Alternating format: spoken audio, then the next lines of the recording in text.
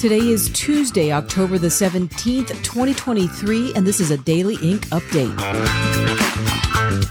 A Fox News reporter is now revealing information from the U.S. Customs and Border Patrol Agency regarding Middle Eastern men crossing into the U.S. at the Mexico border. Griff Jenkins says that a single male from Iran and 3 other men from Egypt and Lebanon were all captured in recent weeks by Border Patrol agents. These men were flagged by the terrorist screening database. This certainly creates a security threat within the U.S. in light of actions that happened in Israel from Iranian-backed terrorists that are part of the Hamas group. There are at least 1.5 million illegal aliens who got away from authorities at the U.S.-Mexico border, so there's no telling how many more would have flagged the terrorist screening data in this area.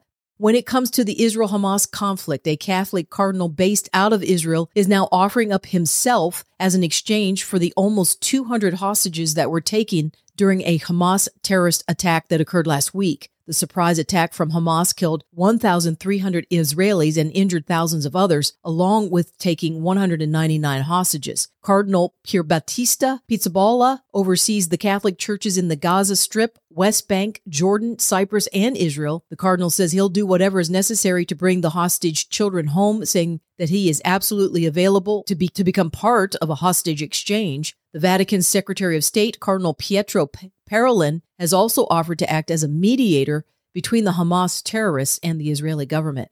When it comes to the whole conflict that's been going on in the Middle East, one thing that is being revealed almost inadvertently is the level of advanced weaponry that has now been developed and even utilized by both Americans and Israelis. And in some cases, Americans who bring up such type of weaponry are labeled as conspiracy theorists. What I'm talking about are direct energy weapons and lasers.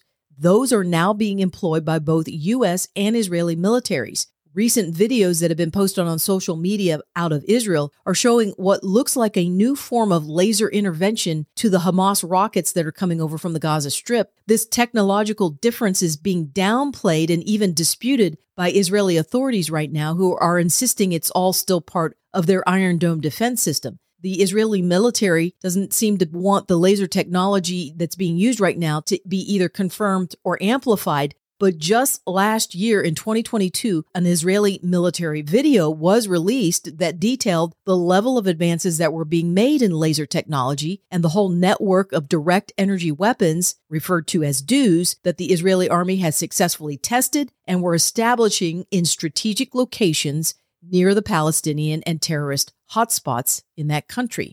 For a large number of low-cost threats, firing expensive interceptor missiles is too costly a response. Therefore, the laser weapon will be deployed. Here's a real-life example.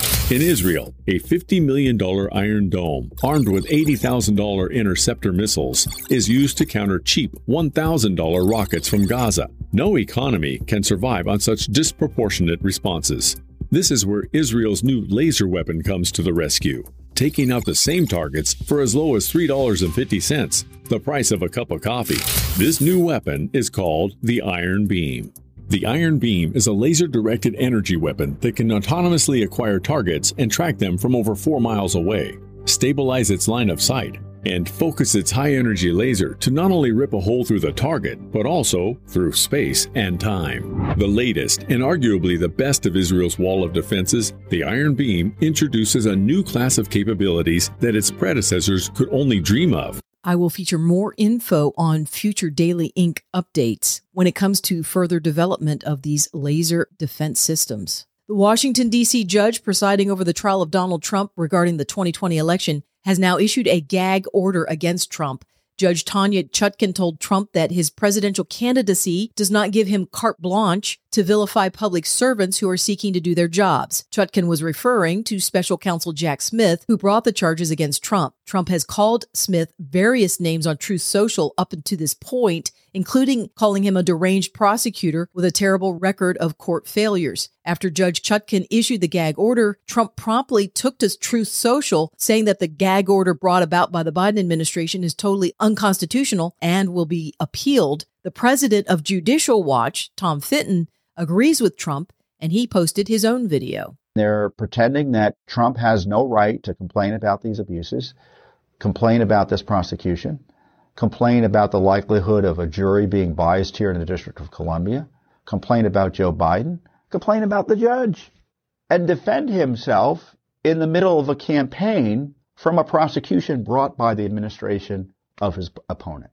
More documents are coming out related to Joe Biden's family members and their business practices. The latest involves Joe's younger brother, Jim. The Daily Mail is reporting that Jim Biden used business loans to pay off personal expenses, and they obtained that information through 3 suspicious activity reports that were filed by banks within the U.S. Treasury. The documents show that James Biden received thousands of dollars in business loans that he then used to purchase Philadelphia Eagles football season tickets. The documents all came to light after a former business partner with James was charged by the Securities and Exchange Commission for misappropriating money from a hedge fund. Michael Lewitt is the one facing charges from the SEC. Jim Biden is not. However, Jim Biden has also denied any involvement with Lewitt's shady business, which have also now been proven false by these latest documents. And the chairman of the House Oversight Committee, James Comer of Kentucky, is talking more about classified documents within Joe Biden's possession. He's talking about it to Newsmax after sending a letter to Special Counsel Robert Hugh asking for more documents.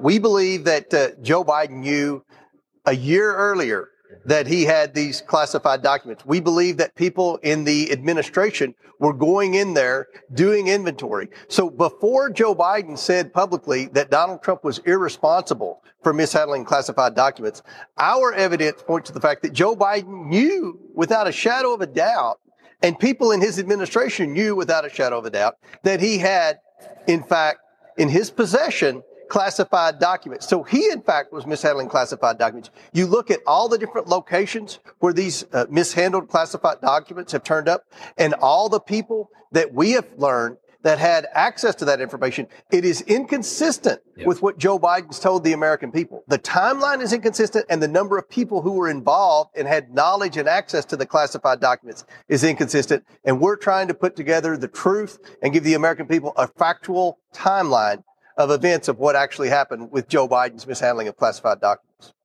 A big win in the state of New York. An appellate court has struck down the COVID-19 vaccine mandate for healthcare workers that was issued in that state a few years ago. The state sought to appeal the ruling against them that came from the New York Supreme Court earlier this year. The attorney for the plaintiffs in this lawsuit, Sujata Gibson, says the mandate is over. And although it does not make the situation whole for healthcare workers who were fired from their jobs for refusing the vaccine or were injured by the vaccine, it does protect the residents of that state from future overreach by the executive branch.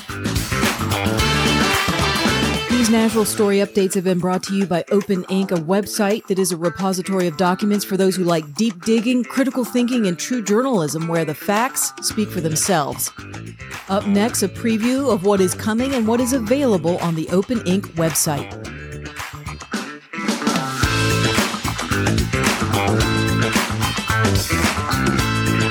Well, the really big story this week for the Daily.Ink is in regards to the Daily.Ink website and the recent obtaining of January 6th video footage as a partnership with the Pro-American Report. The special collection tab can be found at the main page in the upper right-hand corner. The tab is marked J6, and it features new video footage of the day before the big rally, January 5th.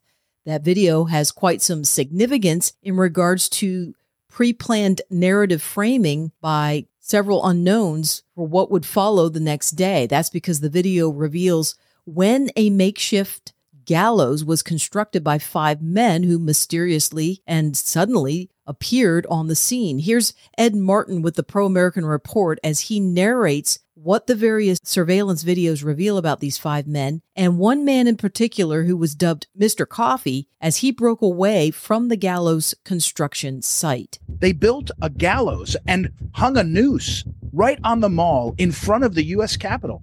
And yet no law enforcement appears to question them, much less stop them. Funny how that worked out. One individual, dressed in a trench coat and a fedora-like hat and using a cane, he leaves the group, the Gallows Gang, to go and get coffee. Remember, it's 6:45 or so in the morning.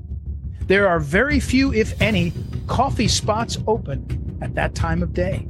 Luckily, the trench-coated man I call Mr. Coffee, he knows just where to go. He walks straight across the road and down the way to a little spot that he obviously knew, directly across from the FBI building. Upon Mr. Coffey's return, the group gathers briefly, perhaps to admire their prime choice of location. It was, after all, perfect for the coming photo op to spread the narrative about January 6th. Several of these videos provided by the Pro-American Reporter now available on the Open.Ink website under the collection tab for January 6th. Also, on the main document page, there's a new tab that features drop-down menus for both January 5th and 6th. This includes new additions of dozens of court documents related to the January 6th defendants and the prosecution that was launched against them by the FBI. There's tons of new information to research about this whole day on the Open.Ink website. Also, a reminder of where to find some social media posts on new information when it comes out, especially in relation to the Truth Social platform. You can find those posts on Truth Social at Open.Ink or Daily.Ink and can see what's the latest. Thanks for listening to this Daily.Ink update.